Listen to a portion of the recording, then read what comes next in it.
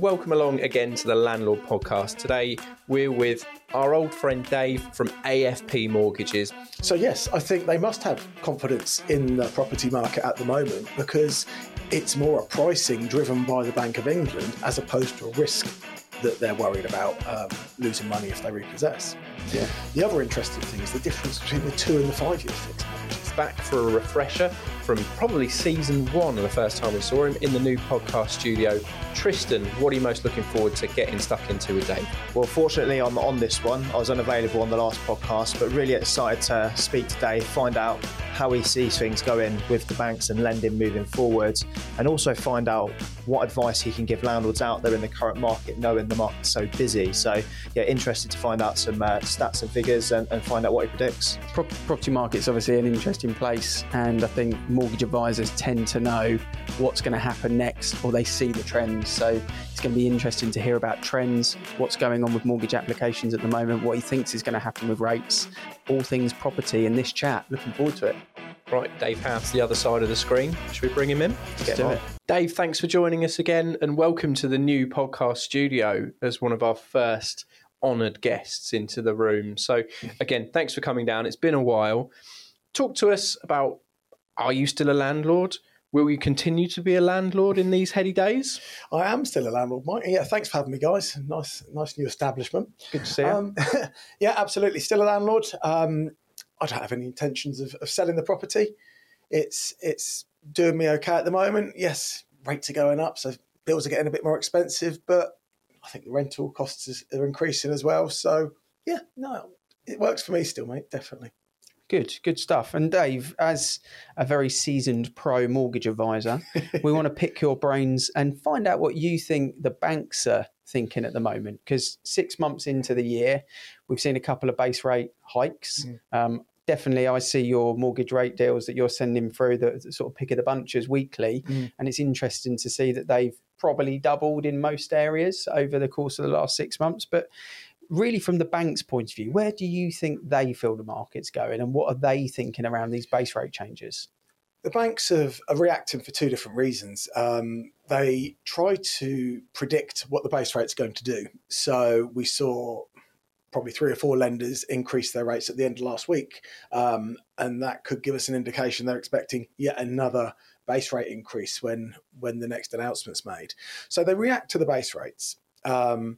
They're also reacting to volume of business. So the way the banks control their flow of business, how busy they are, which obviously determines their service levels, is to increase and reduce the interest rates. So at one point in the last few months, we've seen banks taking 20 days, maybe in excess of that, to go from application to mortgage offer, which is unacceptable for the bank's SLAs. So they might increase their interest rates, try and slow down that volume of business to stem that flow.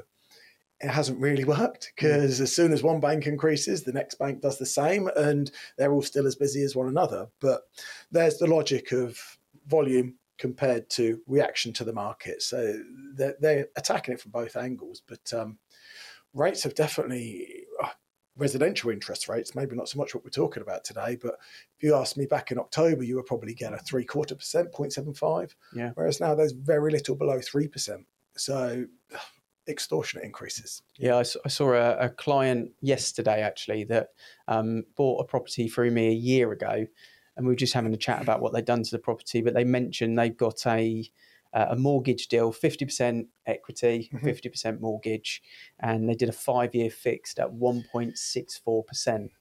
And you would think, okay, 1.64%, really good rate, 50% equity, but they probably struggled to get anything lower than what, 2.75, maybe something like that for a 5-year deal today? I don't think you get that. I think 3. Yeah, you're going to be floating around the 3% now. Yeah. 2.9, 2.95 at best. Yeah. So yeah, it's gone crazy, almost double. What I'm interested to get your view on as well is the next 6 months, and I know we can't mystic meg it, but we're going to try because that's the beauty of this podcast. We love putting people on the spot. So just thinking what the banks are thinking, when I read the mortgage rates at the moment, I read it as if you've got a 10% deposit, you're a classic first-time buyer in the market. that rate of interest that you can get on a mortgage at the moment for a 90% is not too dissimilar for the classic upsize or remortgage client on a 60% loan to value and a 40% equity. Yeah. We've never seen that before, really, in any of our time in this industry, in the property industry. The way I read that is that we're going into a first-time buyer market and the banks feel confident in the property market, or they would be hiking the interest rates on the high loan-to-value products. Yeah. Your view? No, I think you're right. You're definitely along the right lines. And there's a couple of different things to chat about there, actually. So the loan-to-values, absolutely bang on. There's very little difference between a 60% loan-to-value rate compared to a 90% loan-to-value rate. And that does mean that it's all risk-driven. So the reason the rates are higher at the higher loan-to-values is because the bank has got more of their money wrapped up in that mortgage. If you're putting 10% of your own cash down, if, let's say, the property market crashed in a year's time and that bank had to repossess, there's more chance they're not going to get their 90% mortgage back. So exactly that. They must be more comfortable that the property market is stable to be offering relatively competitive rates at that high loan to value. I say relatively competitive compared to the lower loan to values they are. They're good. Yeah. So yes, I think they must have confidence in the property market at the moment because it's more a pricing driven by the Bank of England as opposed to a risk that they're worried about losing money if they repossess. Yeah. The other interesting thing is the difference between the 2 and the 5 year fixed mortgages. That's what I was going to come to. Yeah. I'm in the middle of remortgaging a buy-to-let at the moment, and I'm being offered the difference of 0.03% for a 2-year or a 5-year fixed rate, which normally the difference would be much bigger than that. So Definitely. Why 0.03% for a 2 or a 5 year? I think that might be where the banks think the rates are going to go in the long term. So short term, they're worried. They're still charging relatively high rates. But actually, over the long term, maybe they're not expecting things to keep going in that direction. Maybe they're thinking, yeah, okay, in 2 years, 2-year money, we're gonna say that's about 3%. But actually, in 5 years, I don't think things are going to change too much. I think we're still going to be charging a similar amount because maybe, and I'm being a bit hopeful here, maybe things will even themselves out and not continue to increase as far as the base rate's concerned and things like that. Things will just start to plateau soon. Yeah. So actually, I think that's quite a positive thing. Not great for you or I, who's trying to get a good deal, but I think in predictions for the future, there's probably light at the end of the tunnel in the bank's mind. So the other thing from a trend point of view that you can see at the moment is, and we're talking to property investors really today, that's most of our listeners, buy-to-let deals versus resi deals normally are much, much higher. Yeah. But at the moment, that's a little bit different. I'm intrigued to get your perspective on why the banks are offering such good buy-to-let deals at the moment. Well, I've never seen a market like this. It's completely flipped on its head.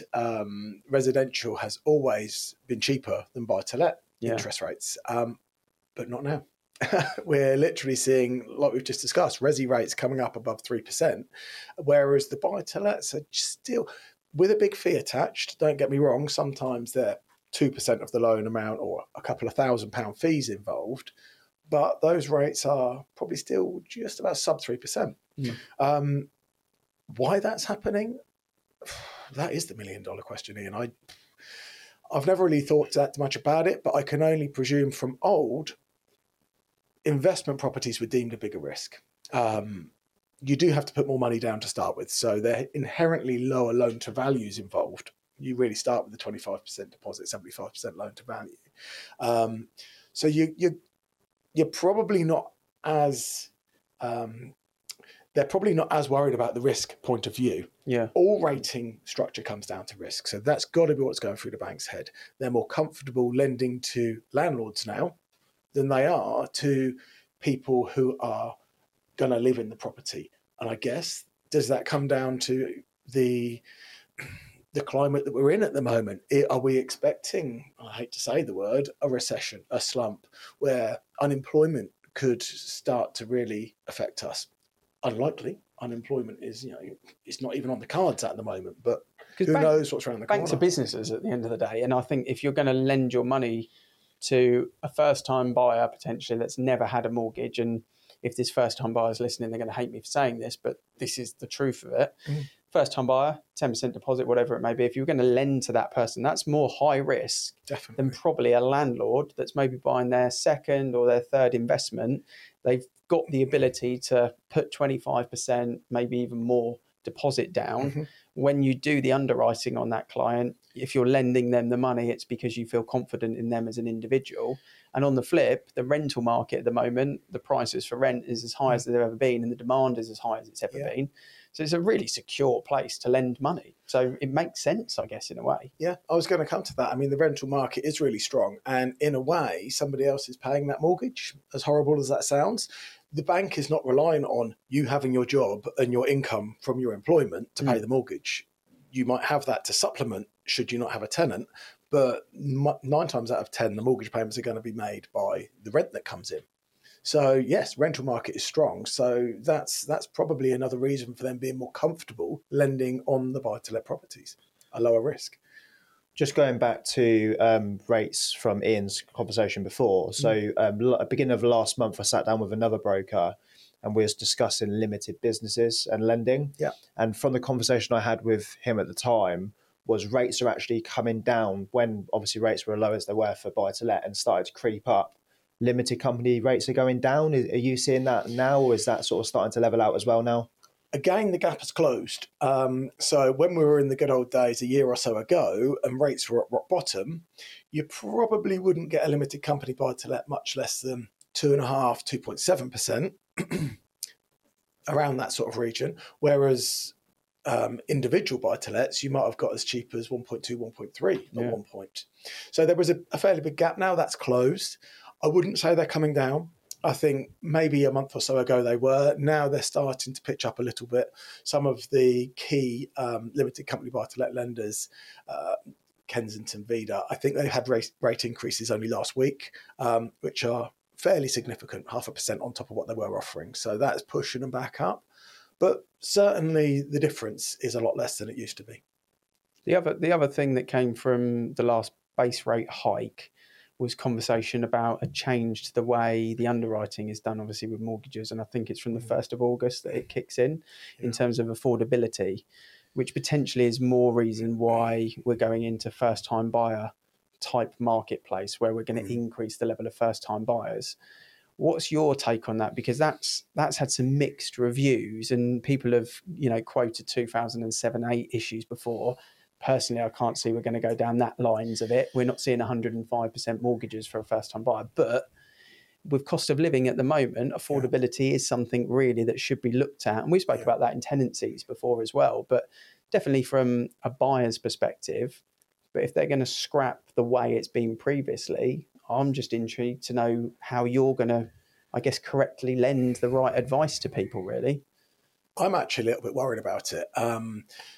I understand why the Bank of England or the FCA have decided to take that stance. Back in, correct me if I'm wrong, I think it was 2014, we had a big shake-up called the MMR, the Mortgage Market Review. And that's where all these affordability stress tests were introduced. And basically they're saying, at that point they were saying, you might be able to take out a mortgage now at probably back then 2% fixed interest rate. But when we assess how much you can borrow, we're going to presume that interest rate is something around 6, maybe 7%. So they had these inflated calculations that they were putting in place to say, well, if the worst came to the worst, if interest rates really did get hiked, we're going to pretend you're paying 5% more than you actually are. Well, now, in a world where interest rates are at 3%, sometimes 4% for a 5% deposit, if you added a 5% stress test on top of that, they're not going to lend you any money. It just becomes unaffordable. So they're doing it to try and stimulate the lending for the first-time buyers, for the lower loan-to-values, smaller deposits. But if rates do continue to increase, and touch wood, never do I see a day where they're back up to 9%, but if rates do continue to increase, that could be a little bit dangerous. We could see people unable to pay those mortgages. We're taking away the safety net that the bank put in place to make sure it remains affordable. So I can see why they're doing it, but it does worry me a little as well. It's borderline with the frequency of these 95% loan to values at the moment and the rates that they are. Yeah. Because you maybe don't worry about today getting the first 2 years out the way, but you do worry for that client in 2 years' time when they come to remortgage, because we don't know what the rates will be then. And, add a percent to it, it could be unaffordable for that individual, especially if the way that cost of living is going. It could be a real problem for people. Yeah. Hopefully it won't be, but I can see gamble that you've added equity to your property so you can jump into the next category, isn't it? It's that same old gamble that people have been running decade after decade, that I'll buy with a 5%, and by the time I come to remortgage, hopefully I have 10, 15, 20% equity to get a better mortgage rate. But for me, the flip side of the removal of the stress test is potentially a benefit for tenants, because tenants traditionally are paying maybe 50% more rent than they would do on a mortgage. So they might not meet the original stress test, but we all know they can afford to pay that mortgage because they've been paying 50% more rent for 10 years straight, but been cut out of the market. So potentially this opens the world up a little bit to people who have been cut off. Yeah. Because if you're renting at £1,500 a month, frankly, saving for a deposit for a mortgage is pretty tough, and I do sympathise for those people. But if you can scrape 5% together and prove that your affordability is strong because you've got a track record of paying so much rent, then it opens up the mortgage market, and it's right for those people. Yeah. Let's not forget they still will have affordability checks. They're not just going to abolish it all and lend. Self-cert, Dave, self-cert. Let's go. I can't see that coming back, Mike. Not just yet, no. But I think what a lot of people forget is fixed interest rates are only a really small part of what the bank is basing their lending on.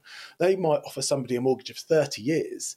Even if the fixed is 5 years, that's only the first 5 years of that mortgage. After 5 years, the bank are presuming you're going to go on to the standard variable rate. They're not banking on the fact that you're going to switch to another fixed deal. They have to say, well, okay, 5 years at that rate, then 25 years at our variable, which is probably another percent on top again.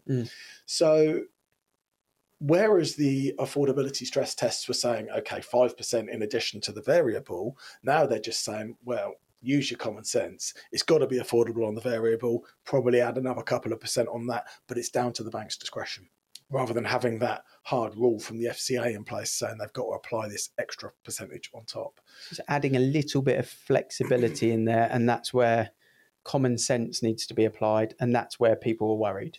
Sometimes it's not always applied. Yeah, absolutely. And off the back of your comment, I've been paying rent of £1,000 a month, my mortgage payments are going to be £800. They might be £800 for the first 2 years or 5 years, but if that individual's had an accident and they can't work after 5 years, they'll flip onto the standard variable and they might not be able to fix again. So all of a sudden, those payments could well be £1,200 a month, more than they were paying in rent. So unfortunately, that track record, it's really not something the banks will. I don't think they'll ever look at that, to be honest. And what would be your expectations over the next 6 months for just the way that mortgage applications are looking at the moment? Because a lot of people always talk to us about, okay, the market, you get your negative Nellies that say, right, the market's about to crash, we're going into recession. And normally when this chatter happens and we've got that era of unpredictability, no one really knows what we're moving into, you get three camps. The world's about to implode, get your steel cap on, and make sure that you bunker down and get a load of cans of beans in the shop. Put your money under the mattress. Yeah, you get that level of it. And then on the other side, you get the investor best. This is the time to invest, put your money in the economy. There's loads of money in the economy at the moment. Housing's, safe as anything to put your money in, safe as houses, as they say. And then you've got the middle camp that are a bit kind of looking left and right, and they're not entirely certain. And what happens in the market then is estate agents and mortgage advisors become really valuable sources of information, because we're on the coal face, if you like, of what's happening live. So if we look at last month as an example, we as a business from a sales perspective would not have seen and did not see less transactions happening. We saw really solid levels of inquiries on pretty much every property that was listed. The ratio of what listed to what sold didn't really change at all. So we haven't seen less properties selling, but I'm interested to know whether you are seeing the same type of level of mortgage applications, or it's dropped or it's gone up, or... Yeah, and in a nutshell, we're still seeing volume as it always has been. We haven't had a reduction in the number of applications. Strangely, where we're seeing our business come from has slightly changed. We've got various business models, estate agents recommending us, client referrals. That's the percentages there have changed a bit. But the level of business overall that we get is still very consistent. In fact, busier. I mean, I'm pleased to say we've taken on a new member of staff to cope with it. We're still busy. Just taking a few steps back to sort of say what's going to happen, what's around the corner. A lot of people do ask me that question. Is now the time to buy? What's going to happen to the market? And it's really difficult to answer because there's a lot of external factors at play right now that we don't know what's going to happen with. My personal opinion, in the short term, I think things will calm down. I think give it another 8 to 12 months, we're going to see interest rates hopefully start to reduce again and the world settle down a bit. What have we got to think about? And sorry to waffle, but we've got the war and we've got cost of living. The cost of living. But what is this driven by? The war is one thing. We've got the pandemic that a lot of people blame for, coming out the other end of that, everything that's happening now. That's short term. Those problems hopefully will be resolved relatively quickly. What a lot of people forget is Brexit. We've come out of Brexit, I hate to say it, with no trade deals. We're not a particularly appealing country to trade with at the moment. And if we don't trade, what happens to our pound? And that's, again, what interest rates are sort of driven by, inflation and the value of the pound and things like that. So we've got the short-term camp of people that say the war's going to end, we'll recover from the pandemic, everything's going to be okay. But I can't see the problems of Brexit resolving themselves quite as quickly. So it's a great question that I'm not really that confident in answering right now. It's a challenging one. I guess it goes back to, Mike, making sure if you are investing in property, you've got that power team around you, you do due diligence, and you make sure, I guess you're investing in an area would probably be the sensible thing at the moment. It would be a big gamble to go outside of your world, if you like. I think if you invest in the area that you have an idea of what is going to happen locally.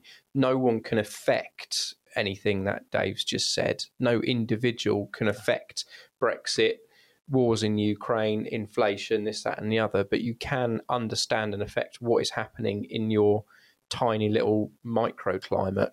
I live in and around Bracknell and Wokingham, and I can tell you what is going to happen for certain for the next 6 to 12 months in my area.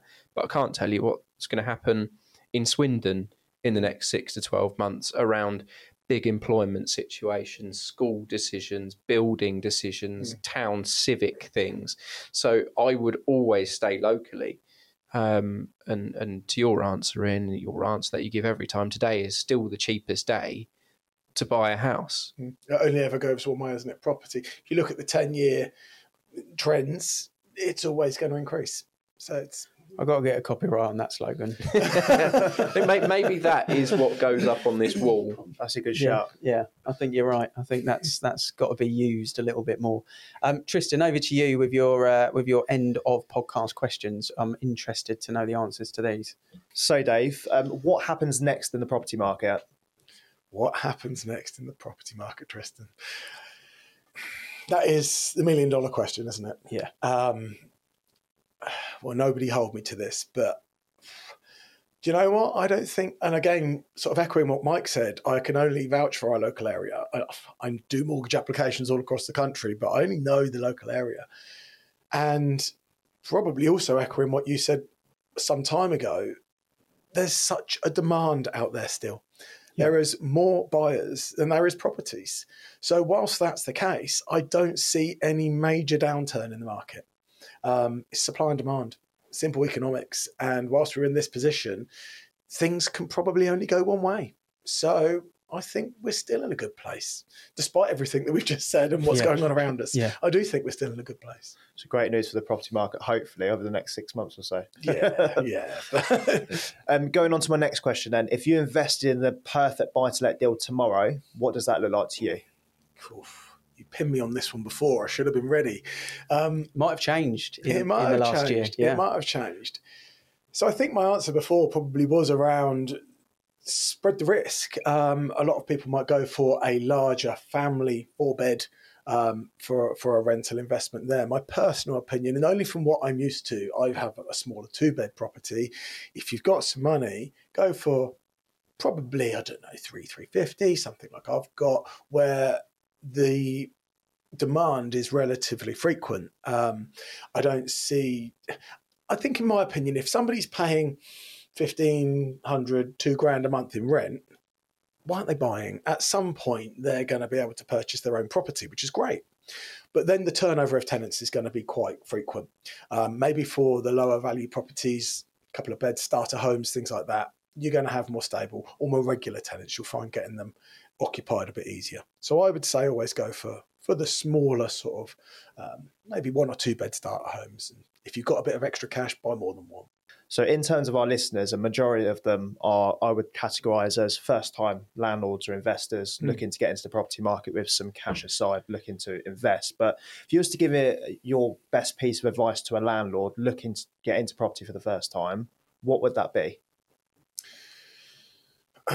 So at the moment, just be cautious about where you're buying. The property values are very high at the moment. Is that the right area? We all talk about yield for the rent and things like that. I think that's got to be your main focus. Probably Mike's going to correct me on everything I say here, but it's all your opinion. Everything's an opinion, and no one has the right one. Otherwise, we'd be on the beach. We'd be talking about it. I had somebody come to me the other day looking at purchasing a property valued at, I think it was about 380, 400 grand, that they were expecting to get £900 a month in rent on. I would say that is not a good investment. No, you can purchase something either much cheaper for the same rent, or you could get something to pay you a lot more rent for that value. Double the rent. Yeah, absolutely. Yeah. I won't go into too many details about it, but I obviously said probably look in other areas, look around, don't rush into it. Yeah. So just do your research. Make sure you're in the right area, which has got great rental potential. And if you can find somewhere, if there is such a place where prices aren't too high at that point, that's where you should be looking. Low value, high rent. Sounds obvious, but I don't even know if they're out there anymore, but still. High rent certainly exists. I can tell you that for free. High rent certainly exists. I mean, just on your point, I think that the question to ask the first-time investor is why? What are you doing it for? Everyone should have or should understand the reason they're putting money into a property. A lot of people start off and just think, well, I've been told it's a good idea. But if people can just force in a reason of why they're actually looking to invest, what are they trying to get out of it, then they'll understand the answer to your question of, well, is that return good enough for you? Is that the right property for you? Because if you're buying that property because you want your mum to move in there in 10 years and it's just going to tick over for those 10 years, the crappy yield's fine. You stick with that, it will pay its mortgage, it will wash its face. Yeah. But if you're thinking this is my pension pot, you're absolutely right. You can offend the estate agent and tell them to buy elsewhere because it would be rubbish. The question is always just why with those people. That for proves me, how putting you on the spot is very difficult. Thanks, Tristan. But you're dead right, because a lot of my conversation when I speak to my customers completely starts with that, and it's: are you in this for the long-term value gain? Are you in this to try and make a few extra quid every month from the rent that's coming in? Because all of the taxes, stamp duty, if you're a higher rate taxpayer, they're going to relieve you of 40% of the tax on the rent. All of that needs to get thought about because it's not a quick buck anymore. Even the long-term property value, you're paying a big lump of stamp duty up front. So it's got to be very long-term to counteract that, really. Thanks, Mike. So, property investors listening, whether you are currently landlords, future landlords, maybe you're thinking of selling your portfolio like some people are at the moment, whatever camp you sit in at the moment, if you've got questions for Dave from AFP Mortgages, then feel free to DM us, ask us any questions. We can obviously pass your contact details over to him if you want to have a chat.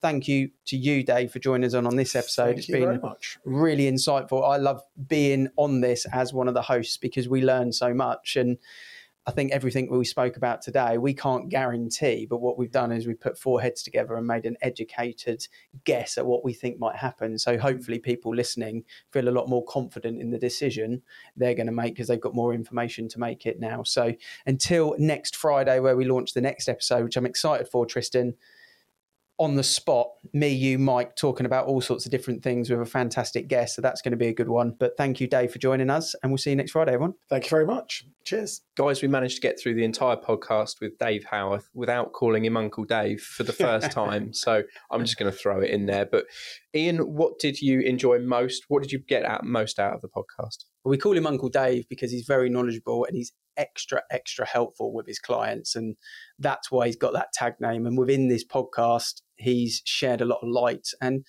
I could tell from the way he was talking, he was confident in everything he was saying as well. So he was honest in terms of what he thinks might happen with the market and not knowing exactly, but really, really detailed in terms of things like Brexit, which we've not spoken about in a while as well. So I think from the podcast perspective, people listening to it will have probably taken a lot of extra information, like I mentioned at the end of the episode, to help them make a better decision. And I think that's what this podcast is about, is giving people information that maybe they didn't know before.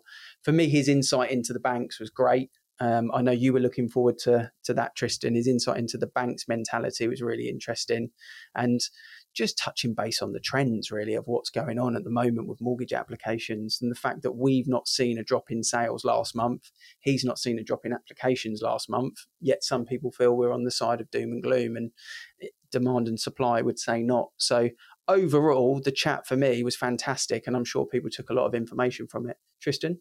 For me, it was the confidence in the market. The difference between a 3-year and 5-year fixed is so little. In his opinion, says that the bank sees maybe a slight uplift of rates in the current market, but long term, going 5 years ahead, looks to me like they'll start to drop again. So just hearing that of how he sees lending going sort of moving forward gives me full confidence for people to invest in property now. Yeah, good point, actually. What about yourself, Mike? It's a bit of reassurance, isn't it? Yeah, I mean, selfishly, that was the answer I was looking for, because I'm in the middle of remortgaging my residential and one of our buy-to-lets at the moment. And it had been really bugging me why I'm not getting a deal for doing a 2-year fixed rate over a 5-year, which you would normally see that as a real incentive for the banks to drive those arrangement fees that I hate so much. So I'm off to fix my mortgage for the next 5 years. Dave's waiting in the office for me opposite now.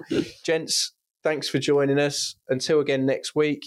As ever, the links for Dave, the links for us are in the bios or in the write-up. If you've ever got any questions, or if there's anyone you would love to hear and see on our podcast, drop us a line and we'll make it happen. Looking through YouTube and through Spotify, I don't think there's a podcast or a video channel on YouTube that landlords could land on where they're not being sold something.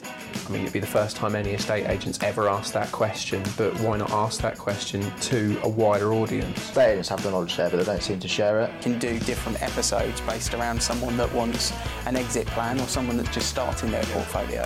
The rules change every year. Yeah. But why not just open the floor out and just say, well, is property even the best investment out there? And tax advice is a big thing, especially with everything that's changed, capital gains tax, and obviously your stamp duty costs that you need to pay and whatnot. People don't realise what they need to prepare for. We build a podcast, and we build a YouTube channel, somewhere that landlords can go and they feel they're not being sold to, but they're just getting quality advice.